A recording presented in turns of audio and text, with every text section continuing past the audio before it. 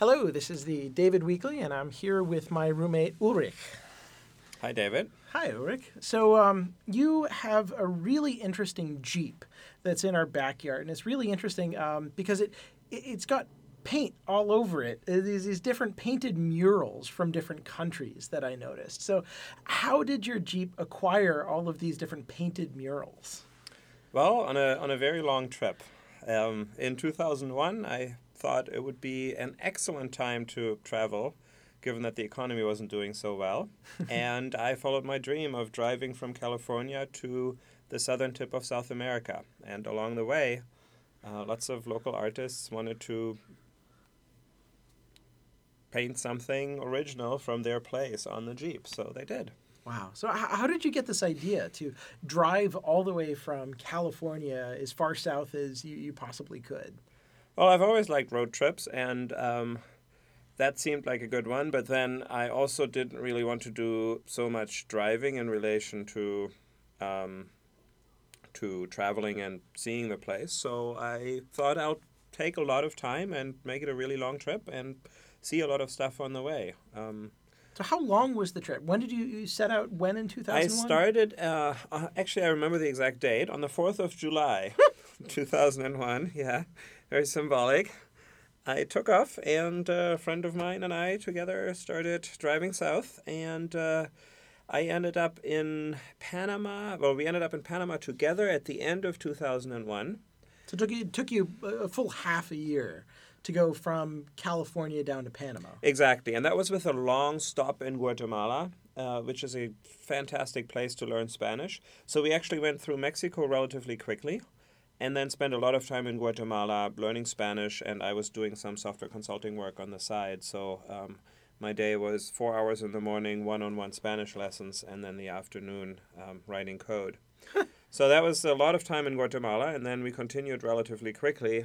Got to Panama the first time after 6 months, but then I spent another 6 months around there. I kind of got stuck there. But that's another story. The land of the lotus eaters, yeah. That's another story. Okay. We should talk so you about got to Panama at the end of 2001 and then spent another 6 months in Panama. Right, and Panama and Costa Rica, kind of going back and forth, doing a lot of whitewater kayaking. Okay.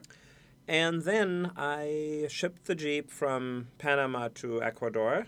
Okay. Given that driving from Panama to Colombia even is a very sketchy operation. There isn't really a road, so you have to build bridges along the way and chop down trees, and it's a little bit ridiculous. So that doesn't make any sense at all. It's also a really dangerous area. So why aren't there roads there? Why can't you make that drive? Like, why is nobody bothered to build roads? That's an interesting question. Part of it is the environment is just really harsh. It's rainforest and it's swampy. Yeah. So it's really expensive to build a road. And I think there's also some political resistance because Panama probably didn't want an efficient land connection to deal with to Colombia. And the U.S. probably wasn't too happy about it either, but I'm totally speculating. I don't really know anything about that. But so Ecuador then? So yeah, Jeep went straight to Ecuador, which is a shame. Colombia is a wonderful place to travel. But at least at the time, it was not exactly advisable with an attractive vehicle. So yeah, I shipped the Jeep to Ecuador and continued the trip there for another 3.5 years until I finally arrived at the southern tip of South America. That's a hell of a road trip. 3.5 years from Ecuador all the way down to the southern tip. Yeah, but with long breaks. I mean, yes, we would sometimes imagine. Stay in one place for 3 months. Oh yeah, this place is good. It's like the road trip to end all road trips. So this is like the road trip to end all road trips. So it's like, so was it mid 2006 or when did you actually get into the southern tip of Chile? Something like that, yeah. Oh my God! I'd have to look it up. So sometime like mid 2006 then. So what did you do at that point? Hung out there a little bit. We couldn't really continue by Jeep because, there's water in the way. But as soon as we pulled into the town and parked in front of the tourist information office, some random guy walked by and saw my whitewater kayaks and said, "Hey, looks like you kayak. You want to go kayaking tomorrow?" And so we ended up paddling these ocean kayaks further south in the Beagle Channel to a little island, and that was the furthest end of the trip. So what was the town and what was the name of that island? The town is called Ushuaia. Uh-huh. So actually a surprisingly big town. I don't remember the name of the island. But yeah, Ushuaia is kind of known as the southernmost town in the Americas. Cool. So you went paddled out to this island and stood on the island and you're like, man, I'm really far south. Like 4+ years after setting out, you've really managed to get incredibly far south. Basically, yep. And then we hung out there for a little bit and turned around. Did you drive all the way back? I drove. So I was traveling with various friends along the way, and I was physically in the car until Bolivia. And at that point, I had other things going on, and I needed to focus more on getting work done. So I ended up moving to China, which is another story. But my friend drove the Jeep back from Bolivia to Mexico, and then I picked it up in Mexico 3 months or so after she got there. So... and now it's back here in your backyard. So I have to ask, I mean, it's a hell of a lot of miles and like pretty gnarly miles. These are not like highway miles, right? To put on a car. Like how many times did you have like serious repair issues with the vehicle? Oh, I didn't count, but Too many to I'd say number? probably half a dozen breakdowns where things needed to get fixed before we were able to move again. And probably 20 or 30 different fix-ups along the way of the less serious kinds. So what were some of the more serious incidents that you had in the Jeep? One really good one was when the engine mount broke. Oh my And this God. was like, the stock engine mount in the Jeep is not very sturdy, so there's an aftermarket one for off-roaders, which I ordered before going on this trip and replaced, and that thing broke somewhere in Peru. It's a Peru? I sturdy think it was in Peru. off-road It was engine like a mount special broke. engine mount because that was known to be a weak part in the Jeep. Right.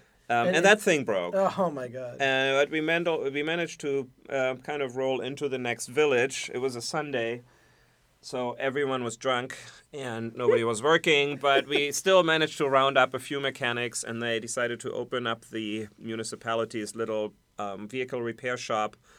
And I left the Jeep there for the day, and when I came back, they had fashioned some railroad pieces into an engine mount and put it in there, and were sitting on the hood of the Jeep drinking beer. And it was good. And that engine mount is still in there. Wow. So a former railroad tie engine mount. Yep. And it did the trick. And it did the trick. Much more sturdy than whatever piece I ordered here. Oh my God. So how was it to be working and running consulting business while you were traveling, across the Americas? What was that like? Well, so in a lot of ways it was a wonderful balance because, you know that very well. You sit at your desk all day. Yeah. And my desk was in different places. It was outside often, and if I wanted to take a break and run up a mountain, I could just do that. And there was always interesting stuff going on, so that was good. At the same time, though, I never really worked in person with my colleagues, so that was, after a while, got a little bit lonely. And then there was this giant disconnect where you're in a place where nobody really understands what you're doing. Yeah. And there's really no connection between the community that you'd like to interact with and your crazy world of complicated code for applications that nobody around you would understand. Yeah, so it's like that's a lot of the reason why people come to Silicon Valley is to be surrounded by other dreamers, other coders, and it's to be surrounded by that energy of people creating technical things. So, I mean, why would you give that up? It must have been incredibly difficult and lonely to be kind of the only technologist around you in this little bubble for years on end. Well, as you might have noticed, I came back. Yeah. And I probably should have come back sooner. But on the other hand, I had a lot of fun traveling. And it's an amazing world out there. And seeing seeing the reality of it is just something really special, and it didn't get boring in that way. There was always something else to explore, something new to do, and I met a lot of people along the way, so it was good. So most people, I would think, don't feel like they have the luxury of being able to take 4 years off for a road trip. Um, uh, Two things on that. Like one is, what are some of the main things that you learned about life in the world as a result of this road trip? And the other is, how would you advise somebody who finds this like really interesting, right? But feels like doing a 4-year road trip is not something that's just reasonable for reasonable people. Well, I mean, it doesn't. First of all, it doesn't have to be 4 years, right? 6 months is already a good time where you can see a lot and experience a lot. And doing that I think, is actually surprisingly easy. If you have a job where you can work remotely, or where you at least can do most of the work remotely, it's really a relatively easy thing to do. You just, especially now, I mean, when I was traveling, it was in 2001, and you didn't have Wi-Fi everywhere. In fact, you had Wi-Fi nowhere. So it was always a matter of either using internet cafe computers, or finding a cable and configuring the internet connection, or sometimes even using a floppy disk to exchange data. So that's gotten a lot easier. The other thing to remember is that it's actually really cheap to travel in most of the world. So if you're not going to Europe or Japan, or a place where travel is expensive, then you don't actually need that much money to be able to do this. There's just things in there like, oh yeah, and then I decided to ship my Jeep to Ecuador that seemed very exotic and expensive to the regular people. Yeah, I mean, doing the road trip with this Jeep certainly didn't make it cheaper. So, and there was definitely paperwork involved that was kind of annoying, and every border crossing was more complicated. So how would you have done it differently? I don't have any regrets about how I did it, because it let me go to places where I could have otherwise never gone, and I was also, this way I was able to bring all my whitewater gear, which is pretty much impossible if you're traveling with public transportation. So, pardon me, I'm just getting on this public bus with my kayak. Excuse me, sorry to bump you out of the way. Yeah, you can. So you can actually do that, but it is enormously stressful, because you always have to watch for all your stuff. You always have to kind of social engineer your way into it, and it's. I mean, in the U.S. it would be impossible. Oh yeah. But it's actually surprisingly doable in countries, where it's perfectly normal to carry a couple of pigs on the bus. Of course, you can be there with a kayak, and they're just going to be like, okay, I don't know what this giant plastic thing is, but I do know that it's not heavy, and we can throw it on the roof of the bus. So it's not actually that big of a deal. But just the small logistics. So now you're at the bus terminal with a giant kayak and more stuff than you can carry. It's annoying. Yeah. So anyway, the point is, just for normal travel without so much gear, it's really not necessary to be traveling with a car. And there are also places that are a much easier start to travel in, particularly in Asia. Traveling in the Philippines, for example, is really easy. People speak English, everyone is friendly, and it's very cheap. So Thailand, of course, is nice too. There are lots of places where it's easy to travel for a long period of time. And, what about people who are concerned time. about kidnappings or violence? In Mexico in particular, there's a lot of areas that are kind of considered to be unsafe, right? Yeah, I think. Well, you don't want to be walking around with your laptop or anything else that makes you look like a target. So if you manage to fit in and look like a backpacker, then nobody's going to know that little day pack has a $3,000 laptop in it.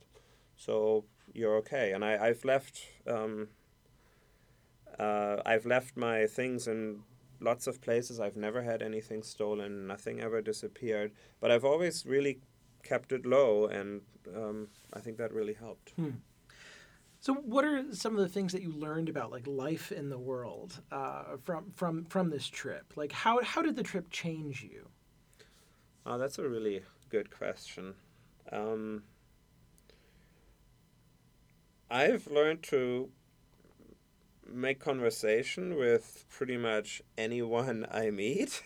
There's always something I can talk about, and if it's about banana cultivation, sure I can do that, or llama husbandry. There's always like some way you can ask questions that'll engage people, and that'll make for interesting conversation. Now, I heard you say something really funny last night, which is that you speak a couple different languages, and your personality changes depending on which language you're speaking.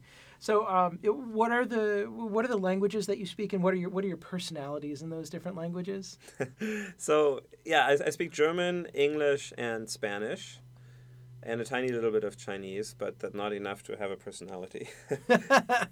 So yeah, in German I'm relatively shy because that's what I was like when I was in high school, and I spent high school in Germany. In English, I can do all kinds of technical conversations and just relatively normal. I mean, I guess you can hear that right now. Yeah. And in Spanish, I have a really easy time connecting with random people. Um, and I